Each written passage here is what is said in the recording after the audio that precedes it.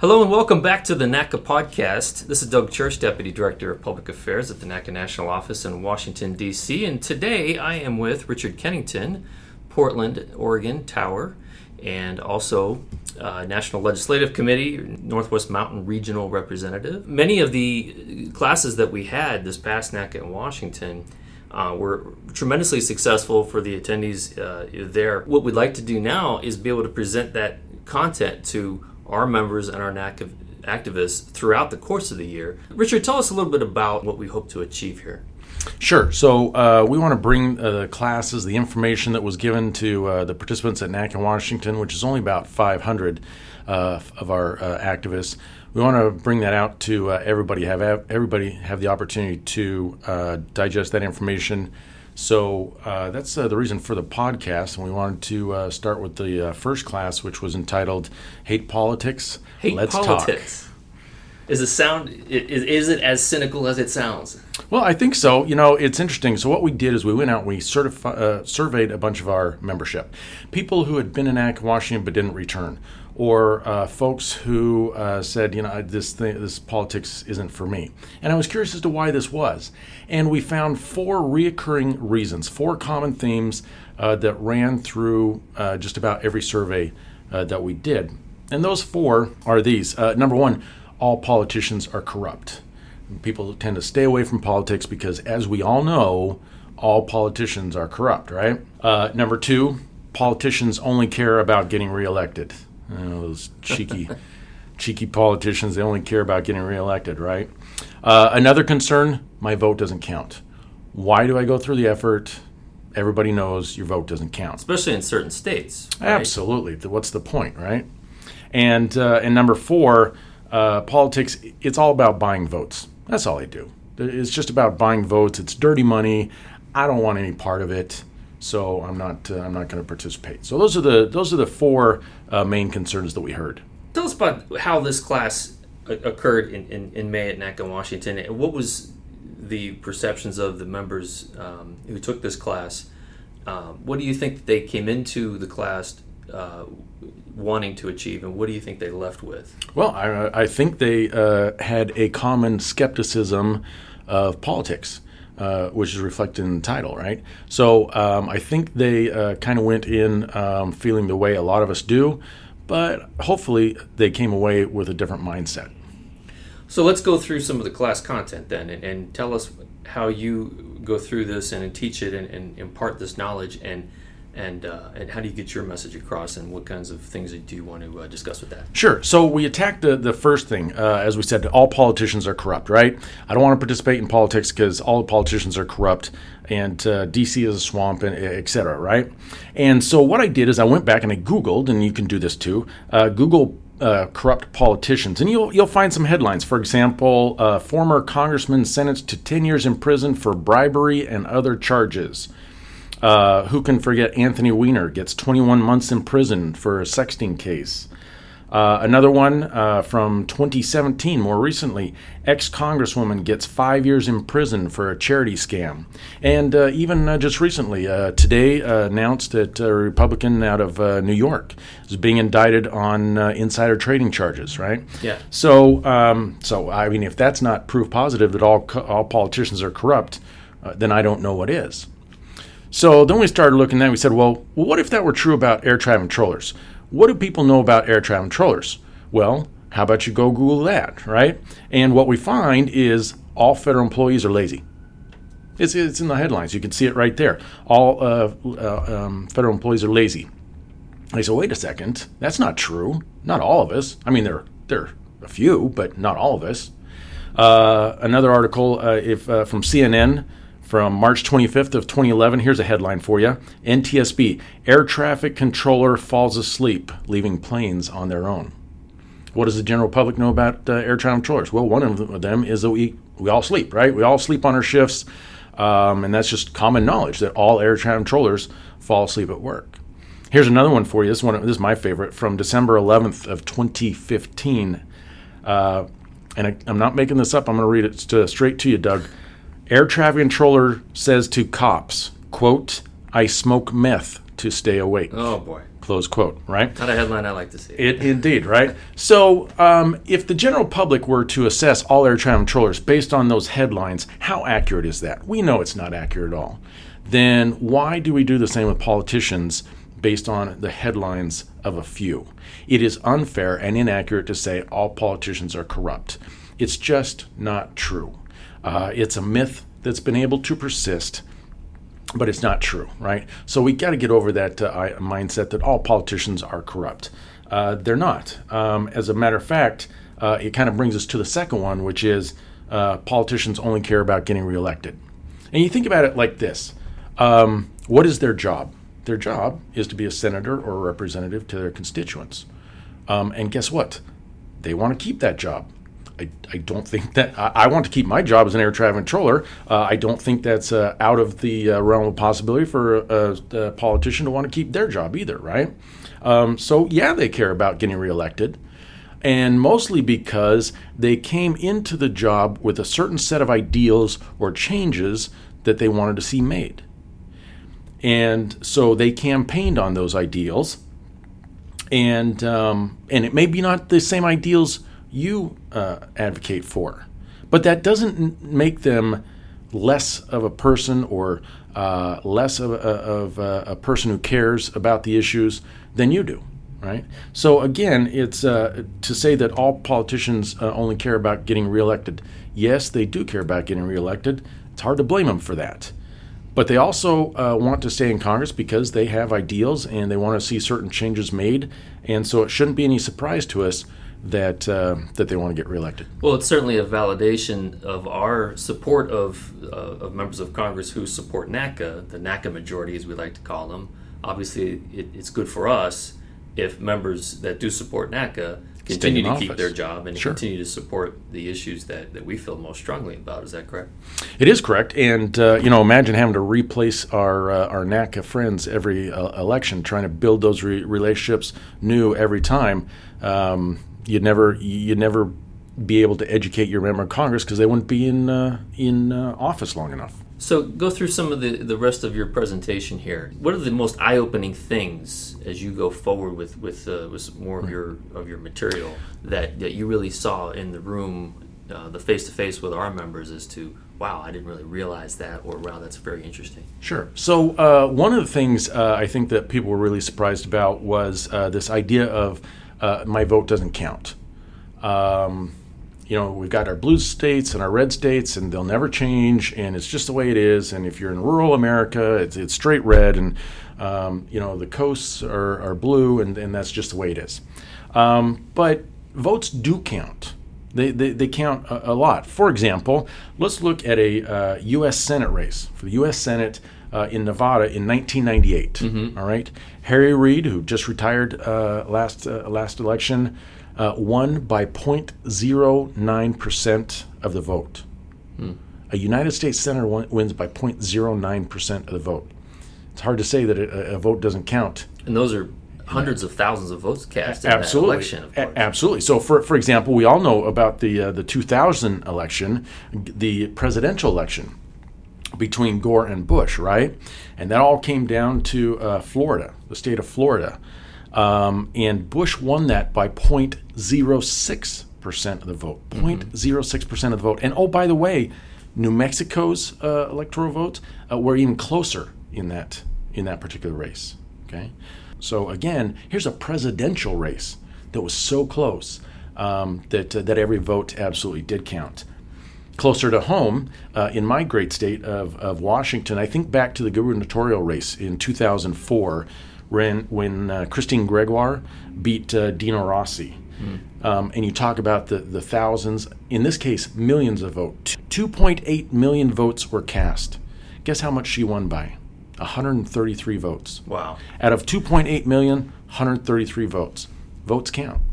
And that's the amount of votes maybe cast in just a few seconds across a certain precinct or district. That, such a drop in the bucket, but so consequential. Absolutely. And monumental. Right. So somebody out there on a farm in eastern Washington might have said, well, who am I in on the east side to compete with somebody out of King County with all those thousands and thousands of people in the Seattle area? I can't compete with that. Why should I make the effort to go vote? 133 votes. Well, and we also, you mentioned earlier some of the current events of this week. Just this week in the Ohio primary, this was Tuesday, August the 7th, special election for a congressional seat in the north of the Columbus, Ohio area. Absolutely. They weren't even able to declare a winner until the next day. I mean, they were only separated by, I think, 250 votes. It was pretty tight. At one point I saw 1,500, and I think it got even tighter as last-minute ballots were counted. So absolutely they count. It's just a myth, and it's just not true that your vote doesn't count. Well, and this is why we here at NATCA have wanted to get a more aggressive get-out-the-vote message in a lot of the member communications that we've done, especially since NATCA Washington. As many of you have seen or gotten our legislative updates since May, we've had a list and a schedule of when your state's primary election is going to be held, when are the registration deadlines. We'll be doing the same for general election as well. And it's very crucial, obviously, for everybody, but particularly us as NATCA and particularly us in organized labor to exercise our rights to vote, to continue to support our fellow brothers and sisters' right to vote, make sure that they get it accomplished, make sure that our communities, our families, our friends, everybody that we know knows what the deadlines are, the schedules are. And I think that's certainly an imperative thing from now here in August through the midterm elections in November. Well, I'd agree with that 100%. Usually in a midterm election, which we're in this year, only about 40% of the votes are cast. 40%. So think about it. If everybody got out to vote, you could easily overcome a deficit in votes pretty quickly. So very low percentage of voters actually turn out. Okay. Well, let's go through another part of your presentation and talk about the next topic. Sure. So a lot of people got wrapped around the axle of this idea of lobbying, right? Lobbying. Lobbyists in D.C. are so powerful that it doesn't really matter about Middle America, Main Street Americans. They don't have the power that a lobbyist in D.C. might have, and that's not necessarily true. It's not about getting lobbyists to buy votes and that sort of thing. It actually comes down to the First Amendment. The First Amendment says that you have, as a citizen, you have the right of the people to petition the government for a redress of grievances. You have the right, as an American citizen, to petition government or your representatives for a redress of your grievances. And so I would ask you, well, what are some of the grievances that we care about recently? What have we had to go to Capitol Hill to lobby for or against? And if you look at some of the issues we've had, there have been numerous attempts to take away official time. One bill was directed right at the labor unions in the FAA. Mm-hmm. Others have been just at unions in general. But the idea to take away official time. And I think we all know, what that would do to our representation, the abilities to advocate for our membership. So obviously that would have a catastrophic effect. So we lobbied our representatives to defeat that bill or bills, as there have been numerous, and we've been very successful so far. But it takes us participating in that process. Another one, that the legislation making it difficult for unions to collect dues. It's a classic union busing technique that's been tried many times, something else we've been able to defeat in Congress. Other things that we've supported, the Social Security supplement for air traffic controllers, given our early retirement, and that's paid big dividends for our membership. And ever since codified into law, we've had to defend that almost every congressional cycle. So again, that's all done by us petitioning our representatives to say, here's how it affects the system, or here's how it affects your constituents.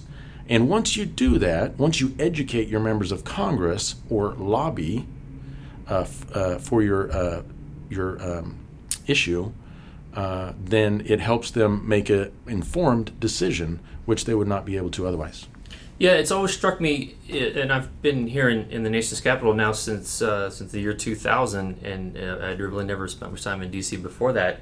It's interesting, the perception of the word lobbyist before you have any experience being in D.C., and then being here and seeing how the process works, and certainly getting to know working with our own government affairs staff here in the national office, the NLC, going to NATCA Washington each year and seeing myself firsthand how this all works. It is interesting to me that there is a perception in the rest of the country that the word lobbyist is a negative, such a negative connotation, that it's dirty, it's slimy, Yeah. it's just putting money in pockets. And I understand. I understand what you're saying. Somebody, a friend of mine, I told him I'd been in D.C. and regularly, and he actually called me a lobbyist, and I said, "How dare you?" And then I felt dirty, and I had to go shower 3 times before I could feel clean again. But then I started thinking about it, and I said, "Yeah, I am a lobbyist." And you know what? Another word for lobbyist is educator. Educator. I go and I educate our members of Congress, because how well do they understand our jobs? They don't understand. Listen, these people put their pants on one leg at a time, right? Some of them aren't even able to do that. So don't tell me there's a bright of the bright that they just come into office knowing everything, right? No, we have to educate them on that. We are the subject matter experts on air traffic. Our Region 10 folks, our engineers and all them, they're subject matter experts on their jobs. And our members of Congress need to hear from those subject matter experts, because if they don't, they're going to hear from somebody. That's right. There are other people out there, believe you me, advocating against your ideals. And you wouldn't think so, but they're out there. Yeah. And if we do not counteract that bad legislation or advocate for the good legislation, then what space do we have to complain when it doesn't go our way? We can't expect our members of Congress to just know our issues because we're really good people.